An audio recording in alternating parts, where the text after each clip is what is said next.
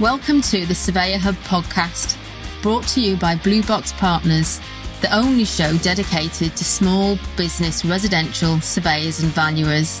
Created by surveyors for surveyors, in every episode you'll learn something new about the vibrant and thriving industry of residential surveying. We don't mind what flavour of surveyor you are, or what level of experience you might have. If you're in the business of helping people with their homes, this is the community for you. So today I've got Natasha Collins from NC Real Estate. Hello, Natasha. Hello, thank you for having me. Yeah, really good to have you on. It's been a little while since we spoke. I was trying to think when it was. You've moved continents since then, possibly. Yeah, I don't think maybe back end of 2018, early 2019, potentially. Good grief. Been a while. Grief. I know we've caught up in between, like on social media, but I don't think we've seen each other in a while. Well, you look the same. You haven't aged or anything, so as a compliment. So listen. For those of surveyors and trainee surveyors listening and who don't know you, do you want to introduce yourself? Yes. Okay. So I'm Natasha Collins. I am a chartered surveyor. I specialise in asset management, property investment strategy and lease advisory. That's my thing. I run my own firm of surveyors, which is NC Real Estate. It's a completely online firm of surveyors now. And the whole idea of it is to help landlords and property investors, but the smaller landlords and property investors, build property portfolios that align with their goals in the most efficient way possible. And so I host a lot of programs. I have a members club. It's completely aligned with the way that I want to do surveying, and it's a lot of fun. And then on the side, I also lecture at the University College of Estate Management, and I run the postgraduate and the undergraduate property management modules. And I'm also a property investor as well. So I have my own portfolio, get involved in that. I have portfolios over here, properties in the US and in the UK. Which sounds really busy and amazing. So let's start with, how did you start out as a surveyor? Did you always want to be a surveyor? No, I had no idea about being a surveyor. I didn't know what being a surveyor was. And in my third year of my undergraduate degree, which I did in geography and computing, I had to take a job as an admin assistant in a letting agent because I completely run out of money. And so to get myself out of that, I just applied for every single job because I knew that I needed money. I got that job based upon the fact that I was the only person who handed in a CV that was spelled completely correctly. And the guy was like, seeing as you can spell, you can have the job. And through that, I met a chap called Paul Flood, who'd come into the letting office because he needed somewhere to rent. It was a really heavy snow that winter. He needed something for an insurance claim. Couldn't find him anything. He said to me, Natasha, I really like, how enthusiastic you are about things. Do you want to come and babysit for my kids? I needed money. My mum was like, do not go and babysit for strange people's kids. I was like, Mum, I need that £20. I'm going. I'll just tell you where I am. So I went, and he was then asking me, and his family were lovely. It was all fine. He was then saying to me, Natasha, what are you doing when you leave university? I said, I have no idea. I've been applying for jobs. This was 2009, so deep in the recession. No one's offering me anything. I don't know what I'm going to do. Probably just going to go traveling. And he said to me, have you ever thought of being a surveyor? I was like, I don't know what a surveyor is. And that was where I got introduced to it. He was like, go away, go and do some research on being a surveyor. I think you'd probably be pretty good at it. You've got the attitude for it. You're already in property. You know some of it. Let me know when you come back and babysit again. So then I went back and babysat again. I was like, sure, I'd want to be a surveyor. Not really knowing what it was because I'd be on the RICS website, but there's so many types of surveyors. And he was like, okay, look, there's an opportunity coming up in London. Let me put you in for the interview. See how you get on with the chap that owns the firm. If you do, great. You've got a job in London. If not, it's fine. Up to you. And that was how I became a surveyor. So that was a big move then, moving from Bristol to... it was Worcester. Worcester. Okay, yeah. I was at university in Worcester. London. Mm-hmm. I didn't know what I was in for. I did not know what was coming. But I think sometimes it's not necessarily about being young, but you have to take that leap of faith. Mm-hmm. When I did my degree and I got a graduate job, I moved from North Wales to Birmingham.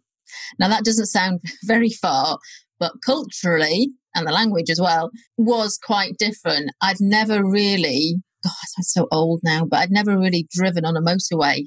Not really, not a lot, because we didn't need them or use them in Wales. Oh, I sound like such a yokel. But it was that you just take a big leap of faith. And I had terrible homesick in Birmingham. And on my next placement was in London. And I thought I'd give myself 6 weeks and I can say I've done it. Mm-hmm. And it turned out to be a great 6 weeks. Mm-hmm. Mm-hmm. You just got to go for it. But it would have been so easy to say, oh, it's all a bit scary and I don't know what I'm going to do and where do I live? And, there's some big decisions, isn't there? Mm-hmm, mm-hmm. Huge decisions that come from it. I was very fortunate in that my boss at the time had a spare flat going. So I landed in a really good location, like really nice. It was in Parsons Green in Fulham, and I'd landed on my feet completely, and we worked out an inclusive salary with my rent and what I was getting paid. So actually it kind of worked out okay. And it was as a 21-year-old, my gosh, like I was put in charge so much. You started with the company? They put you on the APC program then, or what happened? Oh, so Paul, the chap that I met in Worcester, that was where I was at university, he had said to me, Natasha, the minute you start, you need to be thinking about becoming a chartered surveyor. I don't know how it's going to work for you because you've not got a regulated degree, but please start. And I got to London and it was very overwhelming. And there was no way that I was going to be able to start doing my APC because I didn't know how to be a property manager, let alone cover my job and start studying. I had no idea. And then what also happened was very early on, within 3 months of me starting this job, my line manager left and I was given the job of the head of department. It's just overwhelming to say the least, absolutely overwhelming. So I had no time to think about, do I want to get my APC? What do I want to do around that? Because I was trying to learn all of this new stuff on the job, trying to find new friends in a new place, trying to make myself look like I knew what I was doing. And more often than not, I was just kind of bumbling around in a new situation. That's the best way to learn, I think. Just get thrown into it.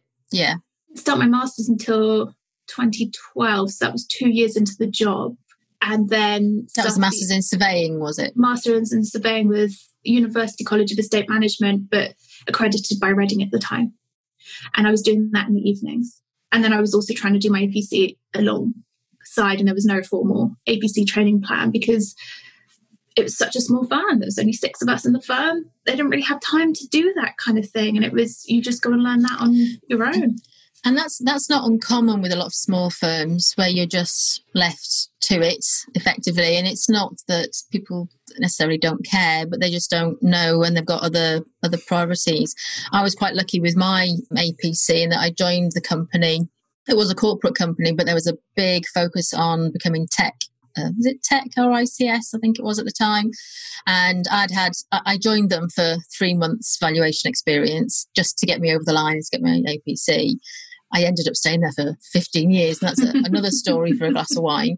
But I was one of 6, and we created our own study group and just went through. And anybody who has studied part-time in the evening, I so admire them. And whenever I've been recruiting, those are the people that I look for because it's hard, but you build amazing resilience through that, and you've got to be so committed, and it's hard to keep your eye on the prize and the vision of where you want to be, and you question yourself, is this where I want to be, and all of that. But it shows you're made of good stuff, I think. Good message. Well, you have to be tough to get through it, and hats off to people who are doing that with having kids and other things going on. My gosh, that probably would have broken me at the time, I think. So you got through your APC. Tell me about your APC experience. I had a really tough time going through my APC because I'd taken too much on, which is standard for me, seemingly. I do everything all the time. So I put a lot of pressure on myself to get myself through the APC process, and it was not healthy. I was not doing it in a healthy way.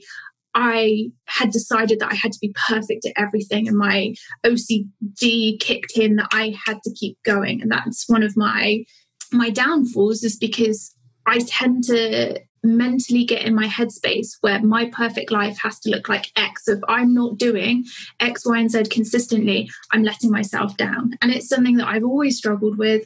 And it takes a long time for me to realize that I'm in that situation before I have to get myself out of it. So I was studying for my master's, and I was head of the property management. I had a massive portfolio. I was also on secondment half a day, every day, to another estate. So I was running their commercial portfolio in the morning, still running the portfolio that I was on in the afternoon. And in the morning, I was like, right, to get in the headspace, because I've been doing a lot of research about it, I have to go to the gym. So I would be in the gym for an hour. I'd then get to my first desk at 8:30 in the morning, and then I'd get to my second desk for 1 o'clock, and I would just work right the way through. And then I'd be like, wow, I have to relax after finishing work. So I'd walk home. So that would be 3 hours walk home, 3 miles walk home. And then I would study in the evening. And I would just do that consistently it was about 3.5 years I was doing that. And I was sleeping 6-7 hours a night, not really sleeping. And when you're exercising that much, you need to recover. But no, for me, that wasn't something I was going to take on. And then I was like, well, I'm also going to train for a half marathon, because in all that additional time that I've got. Natasha, looking back now, I mean, I'm here resisting saying, do you know how crazy that sounds? But I know when you're in it, it's very, very different. But how do you feel about yourself where you are now and looking back? Oh, that's a very good question. I actually stumbled across some of those pictures from around 2013, 2014 the other day. Just looked gaunt and just tired. And I was really making myself very unwell. And I didn't realize until I went into my APC the first time. And I couldn't answer any of the questions. I just felt like I was being attacked, and like someone was going after me for the fact that I wasn't good enough. And I just had a breakdown halfway through the first of my APC. I didn't even know how to get home afterwards. I called my dad. I was like, I don't know where I am. He's like, what? I just tried to take my APC and I couldn't. And now I need to go home and I don't know how to get home. And I realized at that point that I'd worked myself too hard and was breaking myself. Now, looking back from there to now, I still get in the same cycle, but I can catch it far earlier than I could, because that was 3 to 4 years of doing that. And that's too much. It's too much. Like, I was just really not healthy. What about, I mean, so two instincts come. One is sort of that motherly instinct, and the other one is, well, as a line manager, you can see those things happening, and we have a responsibility to look after everybody in our team. And to see Natasha turning into a power woman and turning grey, and I recognise that, and I've seen it with other people. I recognise it in myself, though not in the same way, but that feeling of just being absolutely exhausted. You look grey. It doesn't matter how much blusher or bronzer you put on, you still look washed out. It's that kind of grey. And you see that, but how does that happen? It's just not it says a lot about the culture, I think, that we work in. It does. Now, the other thing that was going on during that time when my parents were divorcing, and my mum really took just a downhill spiral. So there wasn't really anybody who at that time knew me well enough, and those who did, I was not listening to be able to be like, what are you doing to yourself? And in the office that I was working in, it was the norm to be busy, to be stressed, to be overworked, to be exercising, to also be able to hold your drink, to go out networking. It was almost like a badge of honor. Yeah, busyness badge of honor. To be able to do all of that. I look back now and I tell you one of the most embarrassing things I did during that time, and I'm embarrassed for myself. Like, it wasn't anybody else's choice. I had to go to hospital to have a colposcopy one day. And I don't know if you've ever had one, but it's freaking painful because as a women, we have to go and have our cervical screenings. Ladies, go get it because you need to have that checked out. They're painful when you go and have them done because you have to go into hospital and have them done. I marched myself back to my desk afterwards because I thought I had to continue working, and I'd been told by the director that I couldn't have the afternoon off. I went back to work. I lay on my desk crying because I was in pain. I wanted to go home. And that was that's embarrassing for me to do that, right? That's not like, that should have been a sign at the time. What are you doing to yourself? And still I pushed it and pushed it and pushed it. So how did you had this APC incident. How did you break out of that? What changed? So around after I'd done my APC, I was just angry. I was angry at everything. And luckily someone at the RICS, I cannot for the life of me remember who it was, picked up on the fact that you might be a little bit stressed. Yeah.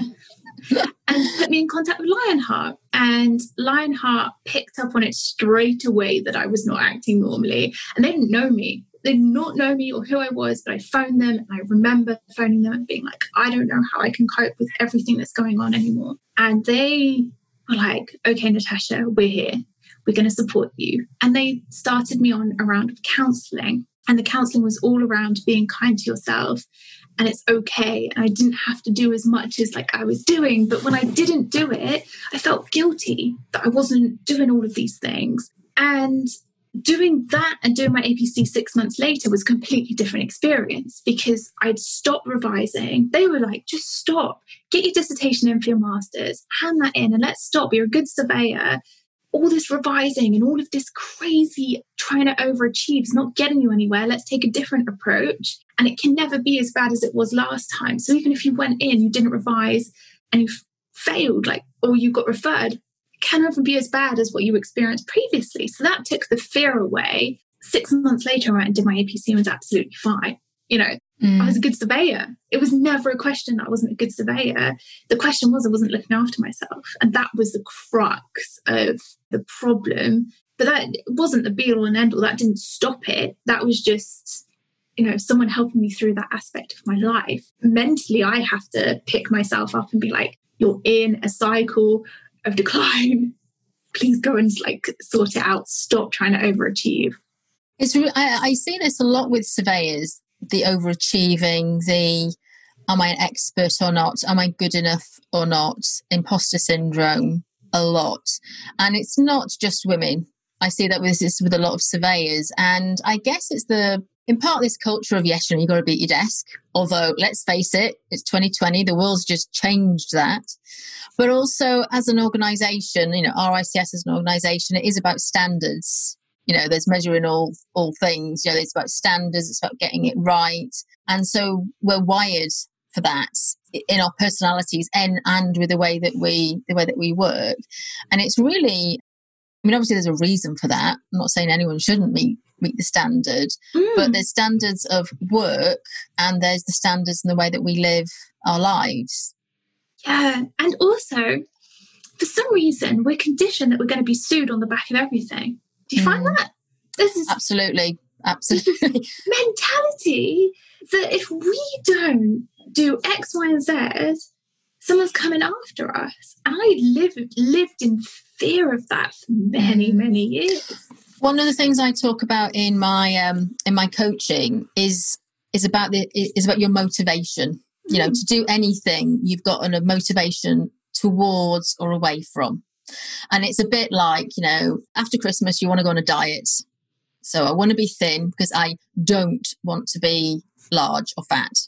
And so you'll say, right, I'm going on a diet and I'm going to eat dust, and lettuce.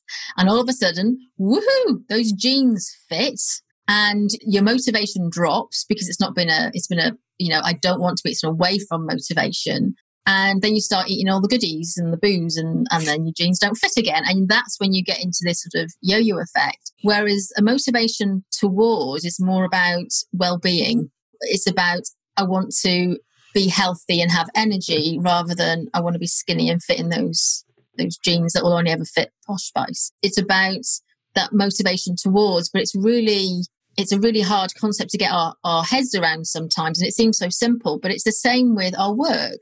That fear of being sued means that in our reports, we put standard paragraphs galore in so that it's not an easy report to read and it can actually backfire, rather than how can I do the best job that I can as a surveyor with this service, this product? How can I do the best for my customer within these rules and framework?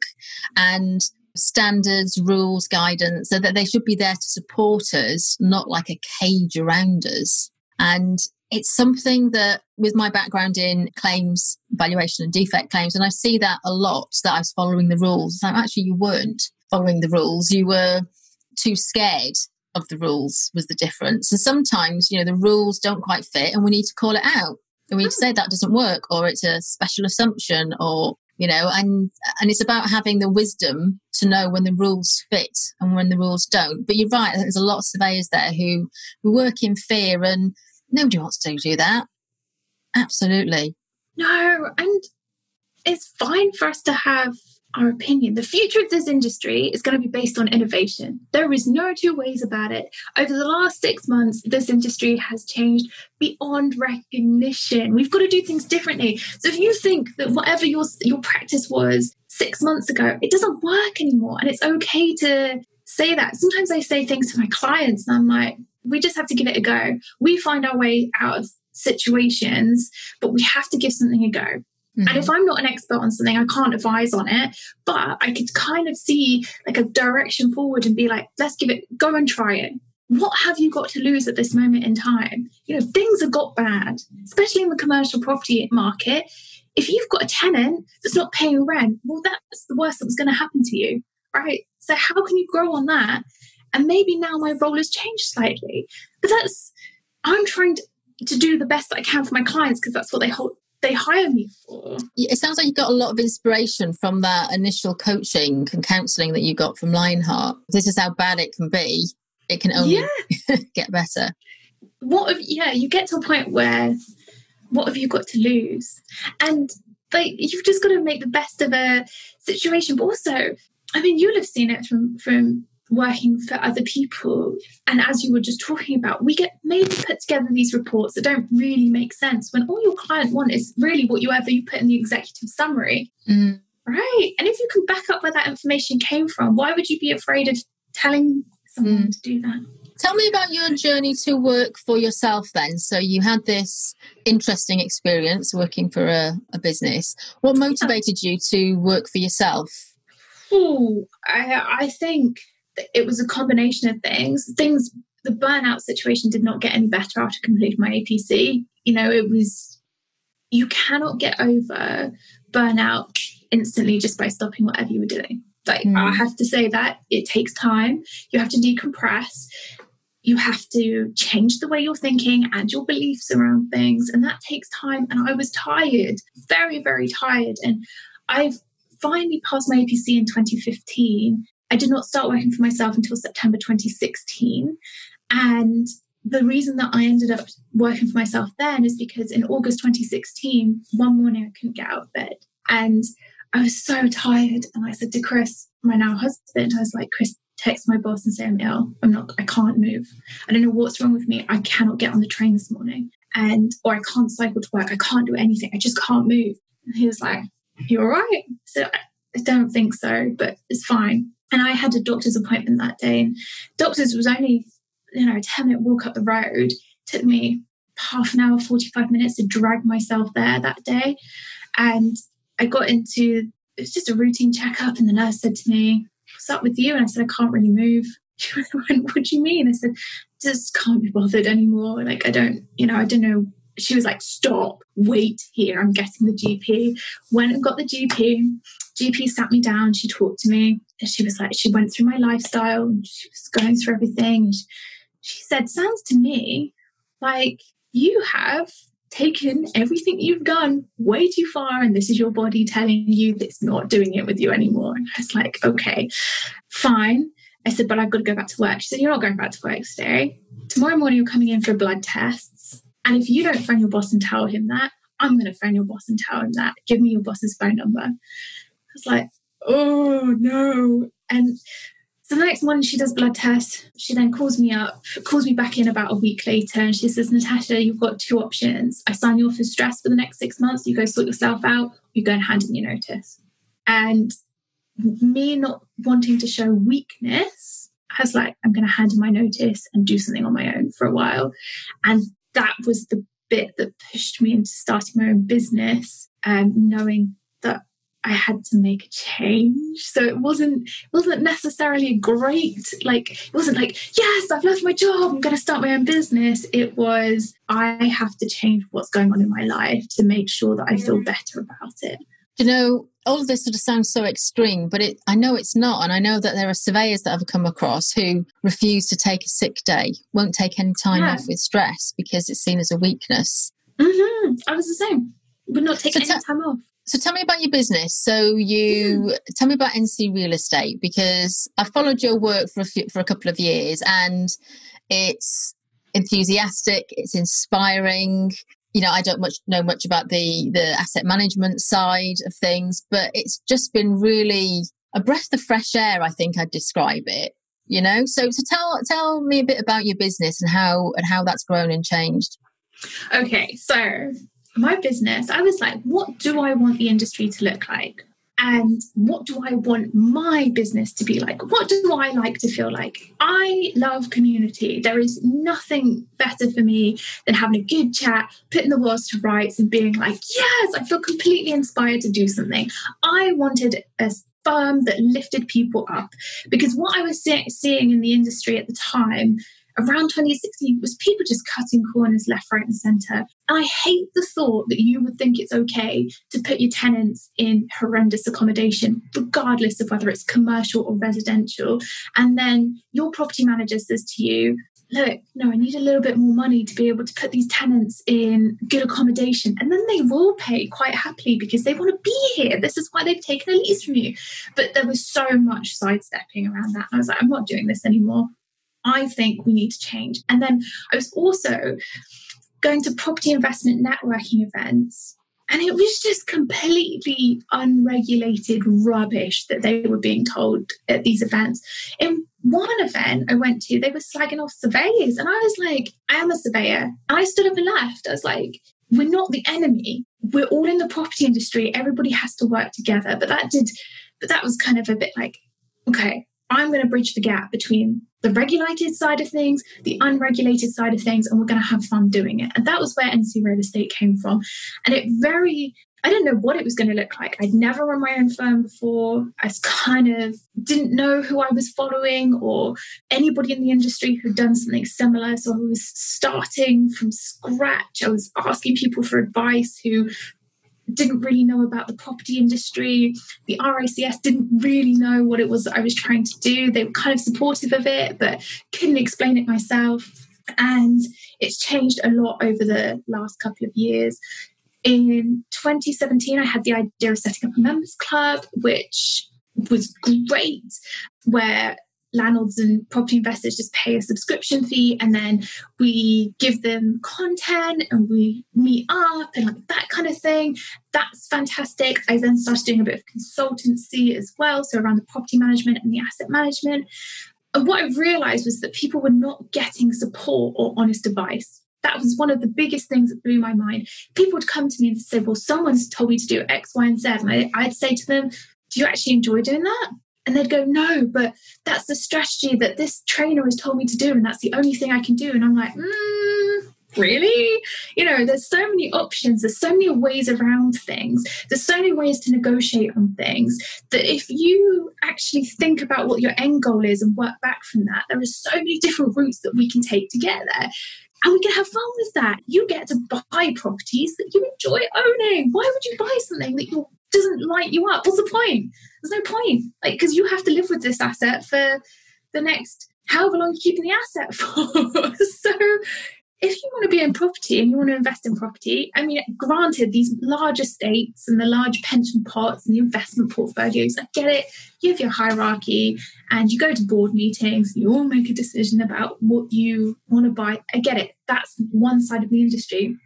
My side of the industry is investors who want to buy property that they want to enjoy, that they want to hold on and leave a legacy for their children. And I firmly believe that in order to do that successfully, we have to have fun with it, regardless of what you're outsourcing. Because if you're not enjoying this, what is the point? Put your money into stocks and shares and just leave it. And I can't advise on that, but you want hands-off investment, there you go, it's right there for you. So that's where NC Real Estate came from. And that really resonates with me in terms of the Surveyor Hub and the Surveyor Hub community that I run. And it's a real strong theme in the small business mastermind of, you don't have to take any job. Just like you don't have to take any property and you don't have to feel pressured to. You get to choose the clients that you work with or the tenants that you bring in. You get to choose the kind of jobs that you want to do. And guess what? You can make money doing that and enjoy it. And there seems to be this mindset that earning money is hard work. And I'm not saying it's easy to not earn money, but hard work as in it's painful, but you can enjoy it and you do get a choice. I see that a lot. Do you get many surveyors who are investors? Yeah, but not as many as I thought I would, but I definitely do. But again, it's like surveyors don't seem to trust their ability in the industry. Like, why would you? This is where my imposter syndrome comes out. And I've always not been anti property investment, but early on in my career, I dealt with quite a few property repossessions. And there is nothing worse than going into a property, with the police that have just broken down the door and the bailiff's there and someone's ready to change the locks and you've got to go and value it. And you walk into the kitchen, there's the kiddies' breakfast still on the table, warm, and the telly and the goldfish and things. And that sort of mindset was that these people couldn't afford it, but actually then a vulture would come and buy that property and take over, and that landlords were a bad thing. And I guess it might have just been the patch I was working in and the what was going in the market at the time. But it's something that I've always thought, is that a bad thing to do? Should we be doing that? Would I be any good at it? I don't think I would. But it's absolutely all about mindset and getting the right support. Absolutely. Yeah, and I also feel like if you do it well, there's a place in the market for you. I've seen some terrible landlords. I'm not going to work with them. If your idea of renting out property is literally just filling it to the brim of people and not living up to standards, not on my time. I'm not having that. But it's just, you have to treat everybody with respect. And there's a respect for the standard of living that you're putting someone in. Now, there's always a rental market. And I know there's a rental market. What we live in right now, this is a rental. I don't live in the property that I own at the moment. That's okay, because we like to be transient and we like to move around. So there's always going to be that market. It's when you think that the people living in your house, in your homes, are beneath you. They are not. They are not. They have a purpose and a reason for being there, the same as you have a purpose and reason for being in your home. You are then providing them with a standard of service. That means they can operate how they want to operate and they can have access to the things that they want to have access to. And your job is to provide them the best, the safest, the cleanest space in order for them to do that. And it's that towards motivation again, isn't it? How best can you serve people? Tell me about your podcast. The NC podcast. The NC podcast, yeah. My favourite. That has been going for years. And that just stemmed from me just wanting to rant about what was going on in the industry and tell the truth and interview people that, I wanted to interview at the time and have those conversations. And that just grew. That started off very small and I didn't really put any advertising behind it, but I was like, if you want to hear my voice and you want to hear what I sound like, anything goes on this podcast. This is a place for me, a place for you to get to know me and what makes me tick and what makes me really annoyed. And it just grew from there. And over the last couple of years, since getting it produced professionally and changing hosting, that's really taken off. And I enjoy it. It's an outlet for me to be able to be like, this is what I believe in the industry is good, and this is what I believe is bad. Connect with the people that I connect with me, listen to what I'm doing, and get a bit of honesty, because there's a lot of people who post stuff out there. I speak to a lot of my peers and a lot of people in the industry who are like, well, so-and-so's saying that they're doing X, Y, and Z on social media. And I say to them, let me tell you, it's probably BS, because people like to tell you all of this great stuff that's going on social media. Then they caveat it with posts like, oh, and this has gone wrong in my life. And you're like, okay, so you've just done that to show the pros and the cons. Fine.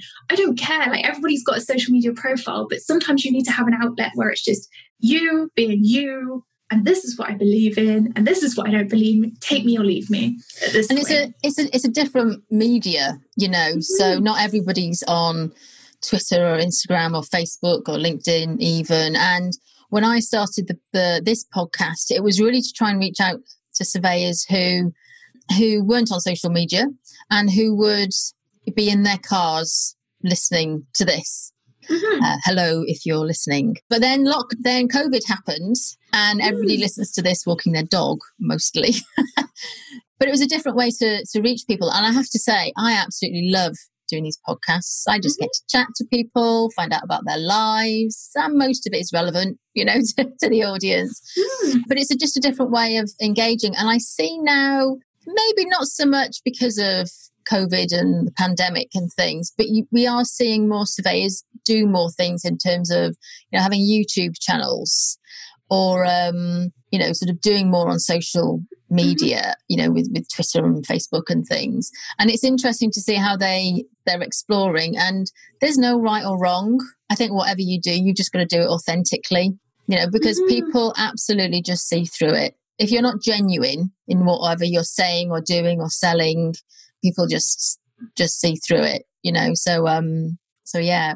So you've had quite a career, you've grown the membership, but we're talking and you're in a different continent. Tell us about your move abroad. So currently, at the time of recording this, we're in New York. 2 years ago, my husband got offered his dream job in New York. It's what he wanted to do. And so we picked up our life in London and we moved to New York, which has been a kind of a roller coaster of... It's very difficult to explain when you're in it, because it wasn't my first choice to move to New York. And everybody's like, oh my gosh, Natasha, I love the opportunity to move to New York. But it's very hard when you've set up a brand in the UK to then have to pick that up, put it online, show that you're super confident in doing that and being like, do you know what? I've got this. And that was the biggest hurdle for me to get over moving to New York, was the fact that I wasn't on the ground anymore. Well, I know what's going on. I keep myself informed, but I wasn't as accessible. And so I had to change all that around. When we move out here, it's a very different environment. Surveying is very different out here. I was told by the RICS Americas that my qualification in the UK didn't translate in America. And I was like, all right. Thanks. God, that's useful. But I couldn't work out here anyway because I couldn't get the visa. I still can't work out here. So helpful. But my husband has a working visa out here for 5 years, and as his spouse, I get a spousal visa. So I'm out here with him. We picked up everything from London and moved it to New York. And I just set about networking with people that I wanted to network with and just kind of seeing what was going on. I'm lucky in a way, firstly, that we bought our dog, because summer is the reason that I met so many people. Because when you're out dog walking, people chat to you and then you chat back, and then you build this community. And I built a community of people who own dogs. So I met loads of people. I met my JV partner for who I'm doing a development with in New Jersey. And that was just because we met via Instagram, and he had come from London as well, but many years ago. And he was like, Natasha, I've been following you on social media. Now that you're in New York, can we meet up? And it took me months to be like, yeah, okay, that's normal. But then when we did, we got on like a house on fire. And then 12 months later, we were like, okay, let's do a development together. My podcast producer, the guy that owned the podcast studio, was like, Natasha, have you just moved to New York? He emailed me and he was like, you need to come and record at our studio. I was listening to your podcast from the UK. And I'm like, really? And so then I found a podcast studio and I started building this community, and it's been fantastic. Now, this year has been slightly harder because of COVID and pandemic and obviously the political turmoil that's going on. We have been stuck in the US because if we go home, our visa gets cancelled based upon the new immigration rules that Trump's put in. That's stressful. There's a lot has happened in the UK that I wish I'd been able to come home for. I really wish I'd been able to come for. It's been a tough year with people. I've had new nephews and nieces and nephews, but also people dying. And we've had to sit over here and we've had to watch funerals from New York. And that's tough, like really tough, but there's no flights out. So it's kind of, it's a strange old world. I don't quite like, I don't know how to explain it. I guess you make you look for the opportunities. Yeah, what an amazing an opportunity to not only to be able to move, but also to be able to run your business, and to continue, and not only that, but to thrive and for it to grow. And you make the best of where you're at and what you're dealt with.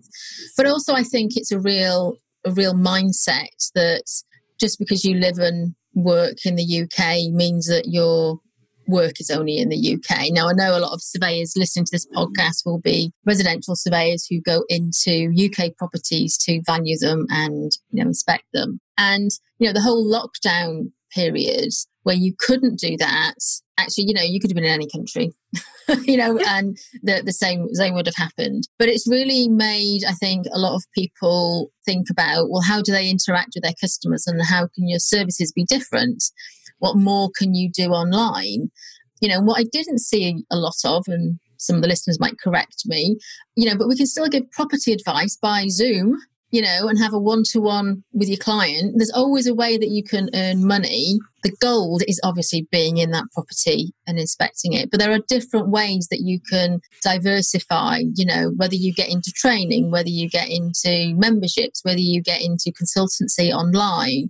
It's recognizing that the not just with technology, but with just the way that we work now, that you can pick up and work in different places and work differently, or at least for part of the time. And that gives you much more flexibility. And it's something that we'll see a lot more of, So here in the UK, we're having lots of local lockdowns. They're talking about this big second wave that's coming. And it'll be interesting to see, if surveyors and those industry have moved forward in terms of different ways of working and embrace them rather than just, that sort of feast and famine of working really, really hard to get the money in and then having no money because there's no work, and just finding different ways to approach it.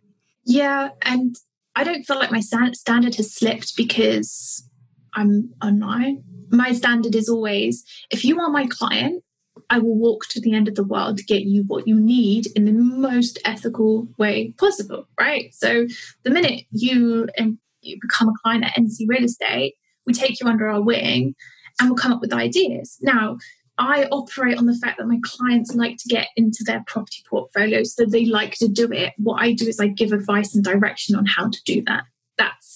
That's where I am, and that's how my consultancy, my members club, all of the different programs that I offer work.